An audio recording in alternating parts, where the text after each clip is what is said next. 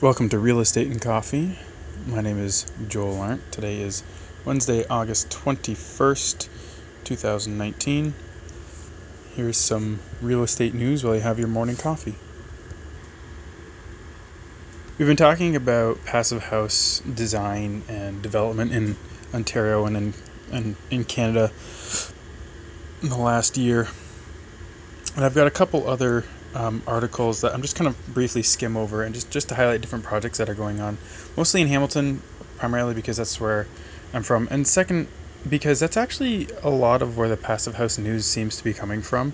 Just cursory searches on Google News bring up a lot of passive house design in Vancouver, Victoria, and then other parts of BC, and then Hamilton.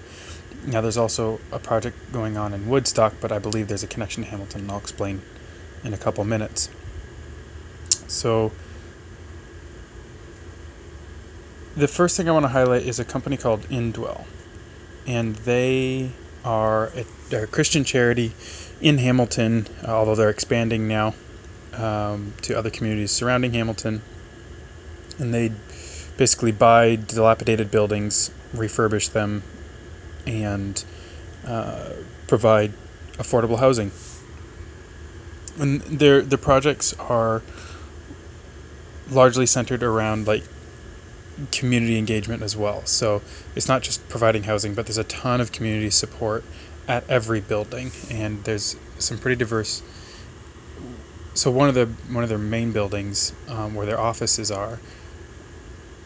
So their offices are in one of their residential buildings, as well as a co-working space. So they're not, they're really looking to be as, I don't want to say diverse, but they're not just looking for people to give them money so that other people can live cheaply. There's a ton of volunteer work that goes into what Indwell does. B, they are doing other things. Like I said, the co-working space. C, they partner with a lot of real estate firms, construction and architecture firms, wherever they develop. And then they build passive house buildings. And one of the most recent ones was in Parkdale, and they make them look good. Like, they get it professionally. They bring in architects who these buildings look really, really good. And I can imagine, like, if you live there, it's a point of pride because you live in a sweet, sweet spot, Parkdale Landing is one of their latest projects that just opened up. It's 57 affordable apartments, and it used to be an old tavern and hotel, and it sat vacant for years. So they bought it, refurbished it, redesigned it, brought it up to passive house specs, and it's open. I think they're also planning an expansion on it too. But they won an award for it. So I'm going to read this article, and I'm going to talk a little bit more about what Indwell's doing, a little bit more about some of the other projects in the area, and then we'll cap it off for the day. So this is from Indwell's website. I believe this is just a reprint of a Hamilton Spectator article. In fact, it is. Indwell receives National Award for Parkdale Landing Project. Parkdale Landing officially opened in fall of 2018, transforming the former George and Mary's Tavern into 57 affordable apartments with ground floor commercial space, which is so cool, and a community culinary center. See what I mean? Like, it becomes a community center, ground floor commercial space. They're not just relying on, anyway, I love the whole model. Indwell has won a national award for its Parkdale Landing project in Hamilton. The charity received the National Green Building Excellence Inspiring Home Award, which was presented by the Canada Green Building Council. Indwell's development team for Parkdale Landing included Envisage Architects. Okay, I'm going to butcher this next one. Schilthuis Construction, Casey Engineering, and Kalos Engineering. Peel Passive House was the energy efficiency consultant on the project. Parkdale Landing officially opened in the fall of 2018, transforming the former George and Mary's Tavern into 57 affordable with ground floor commercial space and a community culinary center. The project also recently received a design award from the Hamilton Burlington Society of Architects. On June 4th, Indwell was scheduled to hold a public project launch for 50 new apartment buildings. That's landing. Right, so they already have 57 affordable units. They're planning another 50 new units at that same location. I believe that's a truncated version, but that's enough. A couple points. Affordable housing buildings are winning design awards. Like, how cool is that? And awards for how green, like for being green. That's the way it should be. So this, Shieldhuis, anyway, construction. They're also working on, and I believe it's also an Indwell project on in Woodstock. That's also going to be designed to passive house standards. That got a bunch of government funding as well, about $13.25 million, I believe.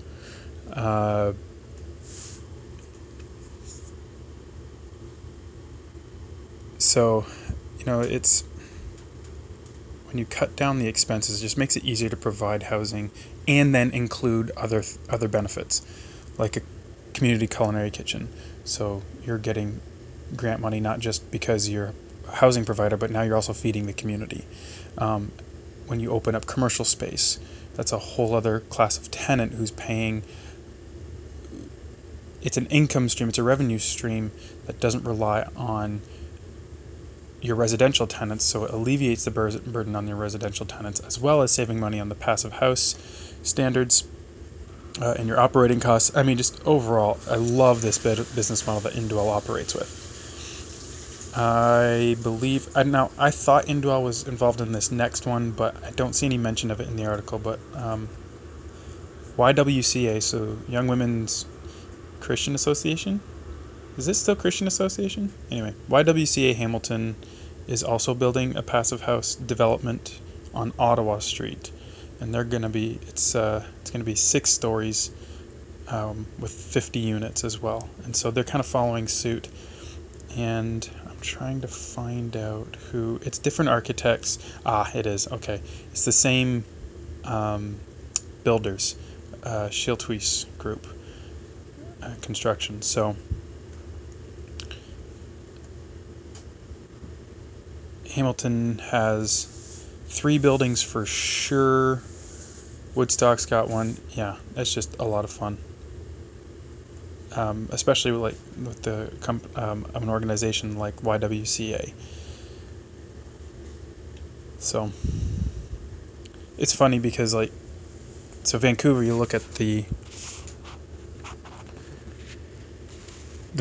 passive house projects, and a lot of it's like new towers and new homes. You look at Hamilton, there's a city housing project being redeveloped, retrofitted for passive house design to provide affordable housing to seniors, and then 3 other buildings for low-income families, incorporating passive design. I'm not insinuating that one is better than the other. It's just interesting to me. I think it shows the flexibility. No, what's the word? Allure. Passive house works for everybody. Passive house standards work for everybody. It works if you're trying to make a profit. It works if you're not trying to make a profit and just trying to provide a service. And I look forward to seeing what else comes up, especially in Hamilton, because this is where I live. But just see how far the passive house trend kind of goes in Canada. That's it for today. That's also it for the Passive House series. I will link to these articles, and I will link to the other episodes where I talked about passive house standards and projects as well in the show notes. I'd love to know more if you hear of anything, any projects, developments, of anyone planning to do a passive house development. I'd love to know about it. Email me, recoffee at joelarndt.ca. So that's RE Coffee at JOELARNDT.ca. All right. Have a good day.